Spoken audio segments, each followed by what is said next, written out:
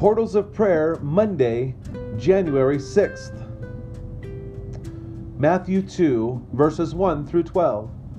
Now after Jesus was born in Bethlehem of Judea in the days of Herod the king, behold, wise men from the east came to Jerusalem, saying, Where is he who has been born King of the Jews?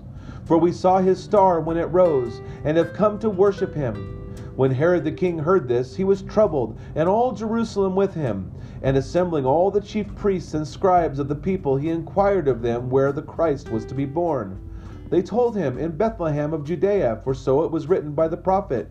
And you, O Bethlehem, in the land of Judah, are by no means least among the rulers of Judah, for from you shall come a ruler who will shepherd my people Israel. Then Herod summoned the wise men secretly and ascertained from them what time the star had happened. And he sent them to Bethlehem, saying, Go and search diligently for the child, and when you have found him, bring me word, that I too may come and worship him. After listening to the king, they went on their way. And behold, the star that they had seen when it rose went before them until it came to rest over the place where the child was. When they saw the star, they rejoiced exceedingly with great joy. And going into the house, they saw the child with Mary his mother, and they fell down and worshipped him.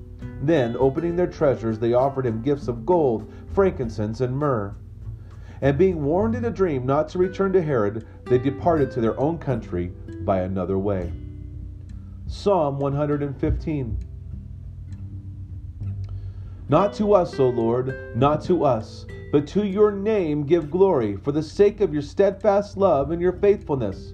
Why should the nations say, Where is their God? Our God is in the heavens. He does all that he pleases. Their idols are silver and gold, the work of human hands. They have mouths, but do not speak, eyes, but do not see. They have ears, but do not hear, noses, but do not smell. They have hands, but do not feel, feet, but do not walk, and they do not make sound in their throat. Those who make them become like them. So do all who trust in them. O Israel, trust in the Lord. He is their help and their shield. O house of Aaron, trust in the Lord. He is their help and their shield. You who fear the Lord, trust in the Lord. He is their help and their shield. The Lord has remembered us. He will bless us. He will bless the house of Israel. He will bless the house of Aaron. He will bless those who fear the Lord, both the small and the great. May the Lord give you increase, you and your children. May you be blessed by the Lord who made the heavens and the earth. The heavens are the Lord's heavens, but the earth he has given to the children of man. The dead do not praise the Lord, nor do any who go down in silence. But we will bless the Lord from this time forth and forevermore. Praise the Lord. Joy. You've listened, you've learned for weeks, you've studied late into the night, and now it's time to take the test. You are confident, you know your stuff, you went through the questions and you answered them without hesitation. Now you wait anxiously for your grade. When you see that star sticker on your work, you throw your fists in the air and proclaim a loud resounding, Yes! You aced it. The wise men were well-studied individuals. They knew their stuff and were ready to put their knowledge to the test. They had even traveled long and far to do so. When they saw the star brightly shining above the place where a king laid his head, they were filled with joy. They had found the one whom the prophets had spoken of. Imagine the exceeding joy they felt as they laid their gifts before him. We too can know that same joy as we read and study the Word of God. As we learn about our Savior and all he did for us and all he continues to do, we can rejoice, knowing that this King that the wise men worshipped so long ago is the same King we worship today.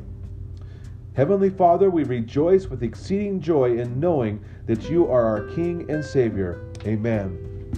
Well, as we enter this first full week of 2020, I know it's Monday, but that we would experience a joy that cannot be contained.